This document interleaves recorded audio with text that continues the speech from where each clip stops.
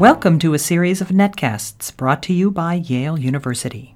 My name is Kelly Brownell, and I'm the director of the Rudd Center for Food Policy and Obesity and professor of psychology and epidemiology and public health at Yale University. I'm delighted to welcome Marion Nestle, the Goddard Professor of Nutrition and Food Sciences at New York University, esteemed author and major figure in the field. Welcome her to the Rudd Center. And we're happy to have her here for our podcast. So welcome, Marion. Oh, it's wonderful to be here. So you're a person who I think has had an enormous impact on the field because you really were one of the first people out of the gate looking at the nutrition politics and looking at what's going on in big systems that affect the world's diets. And you've identified a number of problems. One thing you identified early on, and I'm curious about how you feel about this now, is that the food industry produces more food than people need, and it confronts them with a fundamental problem. Do you still feel that that's the case? Oh, I think it drives everything. It's the it's the elephant in the room. And if you talk to food company executives, as I do very often, they know it. They know they have an enormous problem. And the way I call it, the 3,900 calorie a day problem, because the food industry in the United States produces, and this figure includes what's produced here, less exports plus imports, 3,900 calories a day for every single person in the country, no matter how old and sedentary they are. And that's roughly twice the population's need. And even if a lot of it is wasted, which the Department of Agriculture says it is, it's still far more food than anybody could possibly eat. There's only a certain amount that people can eat. So it puts the food industry in the position of having to sell food in an enormously competitive environment in which their companies not only have to make profits, but they have to grow their profits every quarter. And it underlies every single thing they're doing, so that every new product is designed to generate more sales. Their job is to get people to eat more, not less. That's their job. And yes, they could, I suppose, make foods that were far more expensive and didn't have any calories in them, but that's not what they're doing. They're doing mass production of food. It's very cheap, and they're trying to sell as much of it as they possibly can. And the number of calories in the food supply has gone from 3,200 in the early 1980s to its present 3,900. So just at the time when everybody was starting to gain weight, the food industry, that was exactly the time when the food industry had to produce higher sales. So given the overproduction and the basic business model that drives short-term earnings as the most important factor, it's inevitable, I guess, for industry to use every strategy it possibly can to get people to eat as much food as they possibly can, especially the high-profit margin foods. Absolutely. And I talk to a lot of nutrition people and health professionals who are interested in alliances with food companies. And I think this is not always an easy thing to work out, because the goals of food companies and of public health are almost never the same. The goals of food companies necessarily must be to sell more food as much as possible, grow profits every quarter. The goals of public health are often not the same. And you could say, well, carrots, it would be great if everybody ate more carrots, but that's not where the profits are. The profits are in the processed foods. What do you see as some of the industry's main strategies to push up sales? Well, there are several. Some of them is product development. So there are new products these days, because health sells and so many people are health conscious. They're putting health claims on every single product they can, petitioning the FDA to allow health claims on the most ridiculous foods. So that you go into a supermarket and every single food has some sort of health endorsement on it of one kind or another. They're marketing foods to healthy communities. They're directing food marketing towards overseas communities, minority communities, segmented communities, children, every place where they can sell food, they're trying to sell food. At the same time, they're working behind the scenes to make sure that Congress does not pass legislation that would be unfavorable to products. They certainly don't want any restrictions on marketing to any of those groups. They are attacking their critics, as you and I both have been by our favorite organization. They do quite a lot of that. I get stalked. I don't know about you, Yes. but there's probably somebody in the audience today.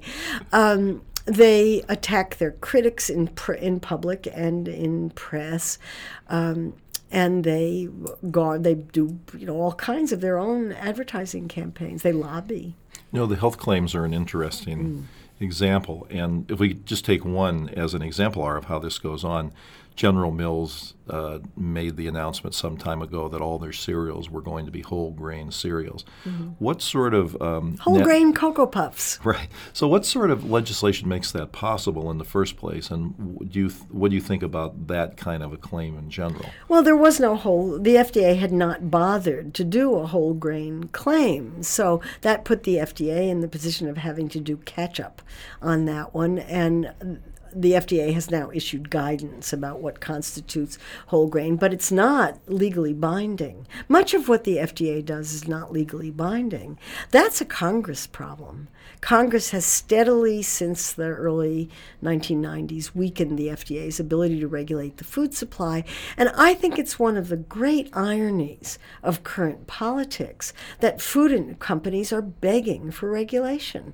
So the leafy green industry, for example, is just begging for FDA regulation so that they can restore trust in their products. And the grocery manufacturers, I could hardly believe it. They're now begging for regulation, presumably so that they can have some influence on what the legislation says, because they're terrified that Congress is going to regulate their ability to market to kids or other kinds of things. Well, it seems the time for the industry to call for self-regulation is now, given the current environment in Washington, which could change with the next election.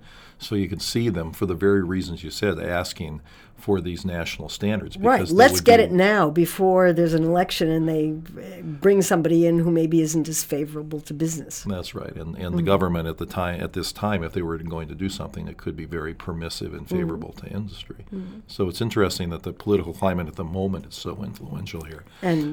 And favoring regulation. Yes, it's very ironic. What do you think about marketing of food to children? Well, I think this is the food industry's big point of vulnerability. It's so wrong on every single level. I mean, they just should not be doing it at all in any way whatsoever. And they got away with it for a very long time. And I think it happened without anybody realizing it. And all of a sudden, when people started looking at the way foods were being marketed to children and the kinds of foods that were being marketed, people sat up and said, how did this happen? And we've got to do something about it, particularly in schools where it's so obvious what's going on. And the food industry knows that they've been called on it, and it's not just advocates like you and me who are saying this, but all these investment analyst companies in 2002, 3, and 4 started coming out with these big reports saying, if you guys don't stop doing this, you're going to be subject to regulation, you're going to be subject to lawsuits, and you're going to lose your customers because your customers aren't going to stand for it anymore.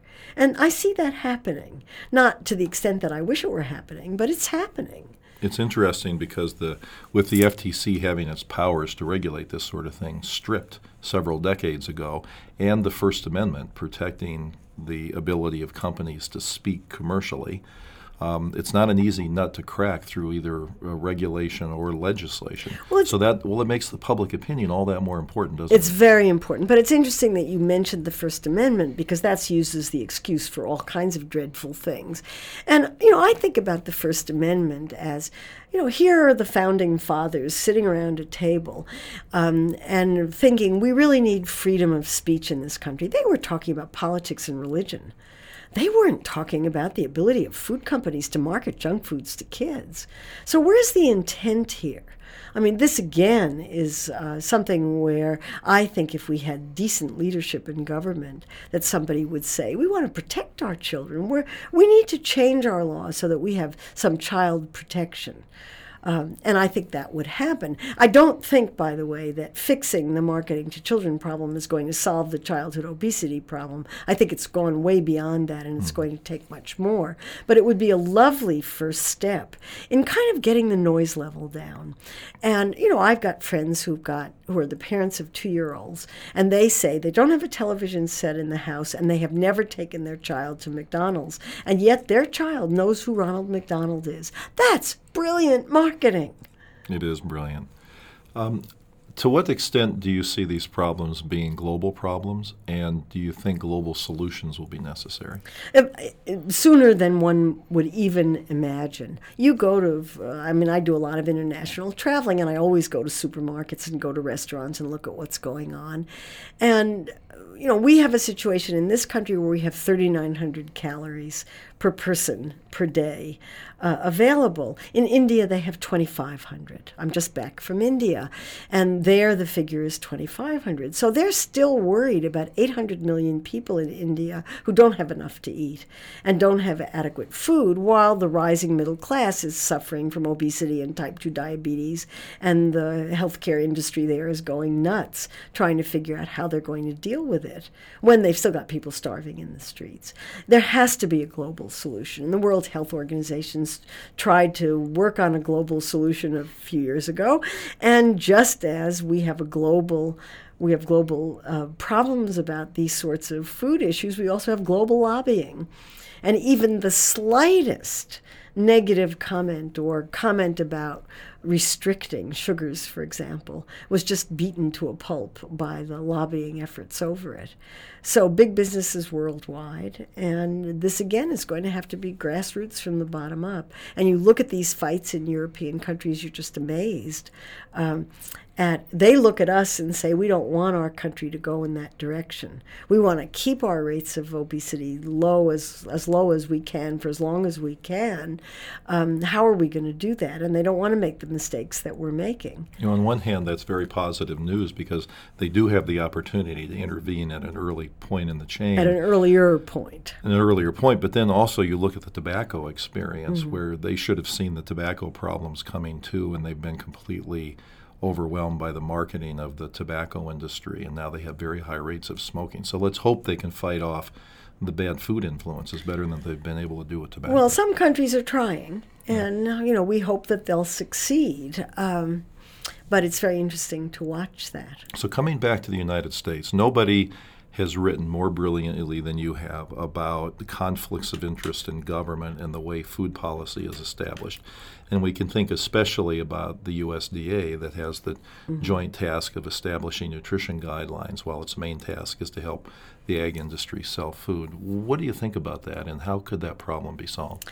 Well, this is part of what the Government Accountability Office has been talking about for years, that we need an agency that deals with food issues. Health and Human Services has given up its mandate to deal with health information around nutrition, and so it has defaulted to the Department of Agriculture, which is happy to do it. But its job is to promote American agriculture products. Its job is to promote eat more, not eat less. I mean, somewhere in government there needs to be some independent agency looking at these issues and saying the health of Americans is really important, and it's government's role to protect the health of Americans. Let's do it. I look at the advice about nutrition on government websites, and you either laugh or cry depending on how you feel on a given day. What you really want is the government saying, if you want to do something about overweight, you've got to stop eating junk food. Well, the government can't say that. They can't say it. And as you point out so nicely in your books, they never have. They never have, and they're not going to unless we have a different kind of government. Well, and then looping back to the op-ed that you and I wrote together in the New York Times on the World Health Organization and the sugar thing, when the World Health Organization wrote this very nice report and had pretty simple advice, including 3 words, eat less sugar, then the American government went crazy. Went berserk about that, put enormous pressure on the World Health Organization and the constituent countries, and was perceived by many of those countries to be bullying them into a position that was completely contrary to what science would suggest. Well, what was so hilarious about that was that the precise advice that the World Health Organization was giving, and I thought it was banal, was exactly what the Department of Agriculture pyramid said. And even then, that's now been fixed because the Department of Agriculture now is out with a new pyramid that got all of those eat less messages out of it. Any industry that's feeling the pressure from the public relations changing, which it is in the food case, and which fears regulatory efforts, will be pleading for self-regulation. And they'll be going to the government officials and to the public and say, we'll police ourselves, we're fully capable of this, we're well-minded people, and please trust us.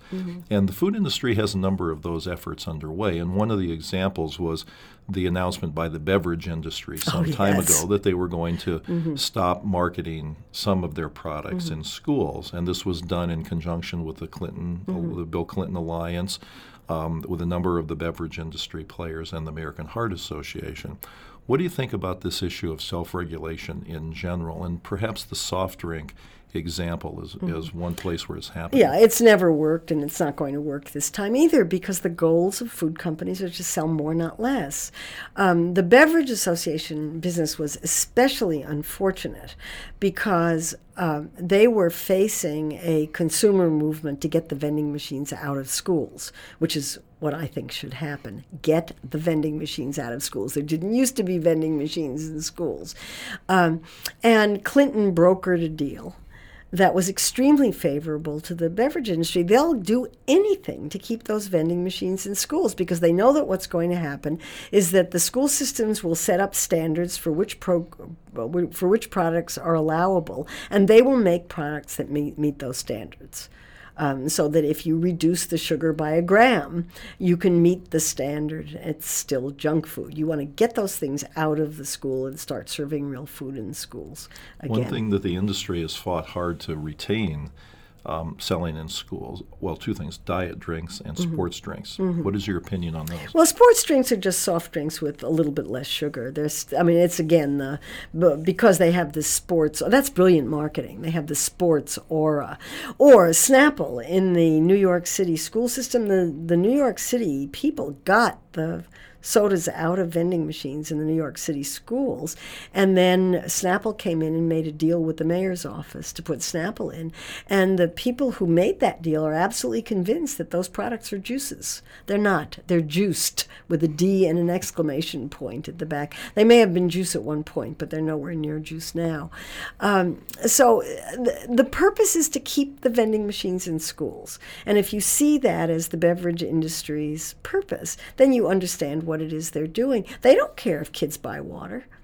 And that gets me on another high horse. I don't think kids should have to buy water in school. I think they should be given it.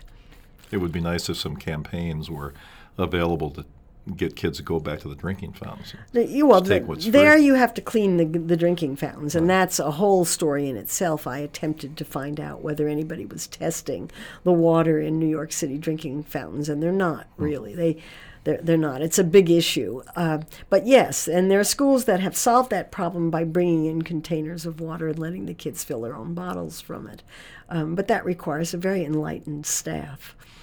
If you're the sort of person, as we are, who are hoping that public policy will change to improve the nation's nutrition, one very important strategic question is whether the change should come from the top down, that is, from the federal government, or whether it should come from the grassroots and then percolate up. And there's some very interesting parallels with public health, with tobacco being one of them. Almost all the progress in tobacco happened at local and state levels, and the federal government still does almost nothing to curtail smoking in the population. And that was a great public health victory of the last century.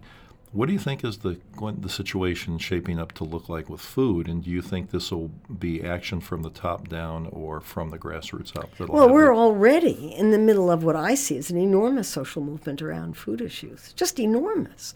There's so much going on, you can hardly keep up with it. There's so many books coming out, you can hardly keep up with them.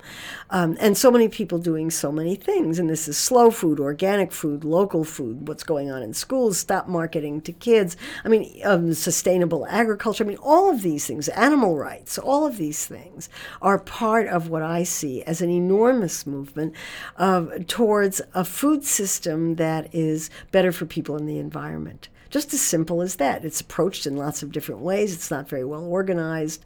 But the people who are involved in it see it as a movement. They refer to it in movement terms. They know exactly what their goals are. And they're going after it. And I think legislators have to listen. There's no question the food industry is listening. They hear it loud and clear. And already you can go into food stores and see things in food stores that you couldn't get 10 years ago. Raspberries readily available at all times. Whether that's good, bad, or indifferent, we can argue about. But there they are, and that's part of it. And then the enormous growth of farmers markets. Doubled, tripled in the last 10 years. Community-supported agriculture. All of these things are part of a movement of people who really think they deserve better food. Those are very positive movements, to be sure, and one can only hope they'll grow and that the grassroots movements will have such an effect on national policy ultimately that we'll get the federal government acting in a positive way that defends public health. Well, I always think start small. How about local and how about state? And then we'll worry about the federal.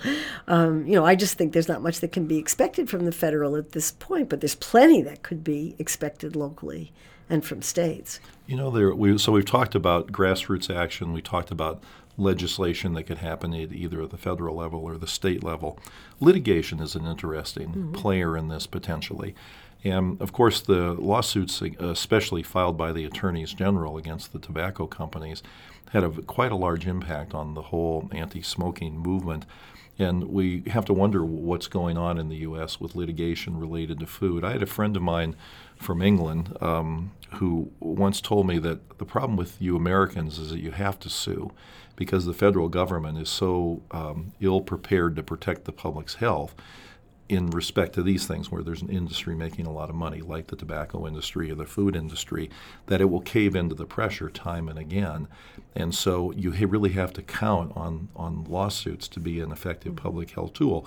And it's true of toy safety, let's say, car safety, gun control, a lot of these areas where the litigation has made a difference. Do you think that's a player at all here? I think it is a player, and I know groups of lawyers all over the country who are laying in wait for the right case and the right thing to happen and are looking at the precedents and doing all their homework and doing what lawyers do. They're waiting for the right case. The right case obviously hasn't come yet, but I think it will. And certainly the point of vulnerability is marketing to children. And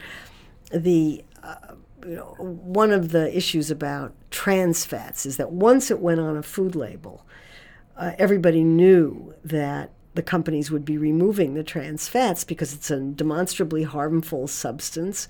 And if they left it on, they could be sued. And even if they win the suits, even if the suits get thrown out of court, it's very, very bad publicity, and it's not good for business. So the companies want to avoid lawsuits if they can. And I think the legal strategies are just waiting. We just have to wait and see what happens with them. It's interesting that you mentioned the public relations as an important factor here. We saw that in Connecticut, and I think other states have as well, where a powerful legislator in Connecticut introduced what has finally become the most aggressive child school nutrition legislation in the country. And it ultimately prevailed, which was nice for the people who believed in this. But what happened is when it first got introduced, the industry sent in some very high-priced lobbyists. The press revealed all this and made the industry look very bad as a consequence.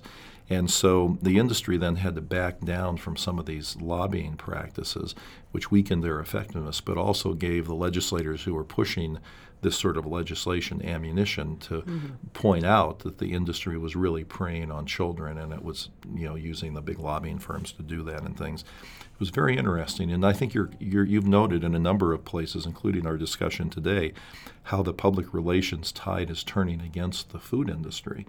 And that could take us some very interesting places that make possible some things that never were before. So do you agree with that assessment that the public opinion is turning against the industry? Oh, I don't think there's any question about it. And it's not just the food industry. There are lots of other industries that the public is very concerned about.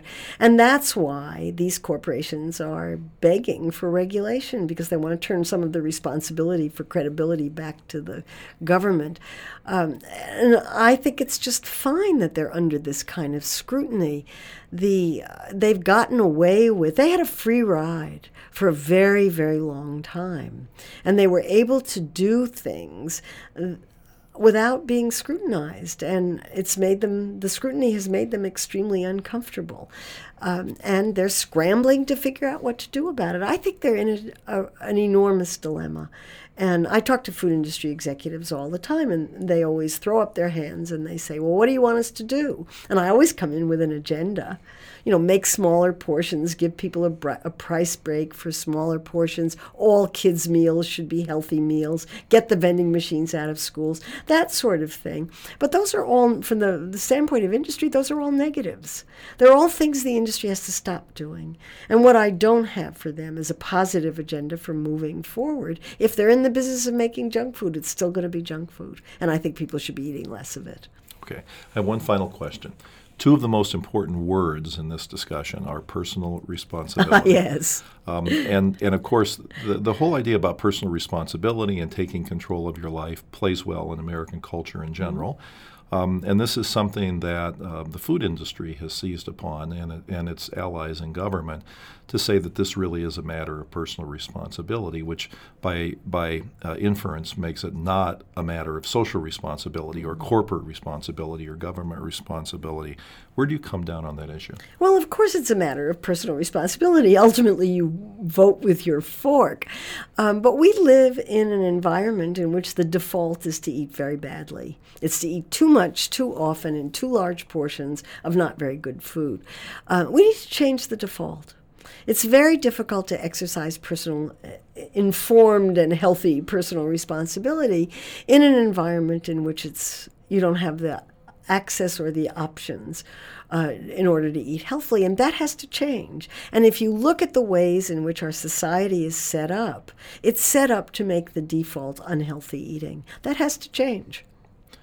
Marion, thank you so much for your tireless work to improve the public's health. My pleasure. I mean, you've obviously been one of the great pioneers in this, and I know it's taken some risks to do that. So we and others thank you, and we're delighted to have you join us at the Rudd Center, and we hope we can invite you back at a different time. Oh, it would be my pleasure. And for those of you listening, again, this was taking part as part of the efforts of the Rudd Center for Food Policy and Obesity at Yale University. Our website is www.yaleruddcenter.org, and we have an email newsletter that you're welcome to subscribe to at no cost, a blog, and lots of information on food, nutrition, and food policy related issues. Thank you, and we look forward to the next podcast.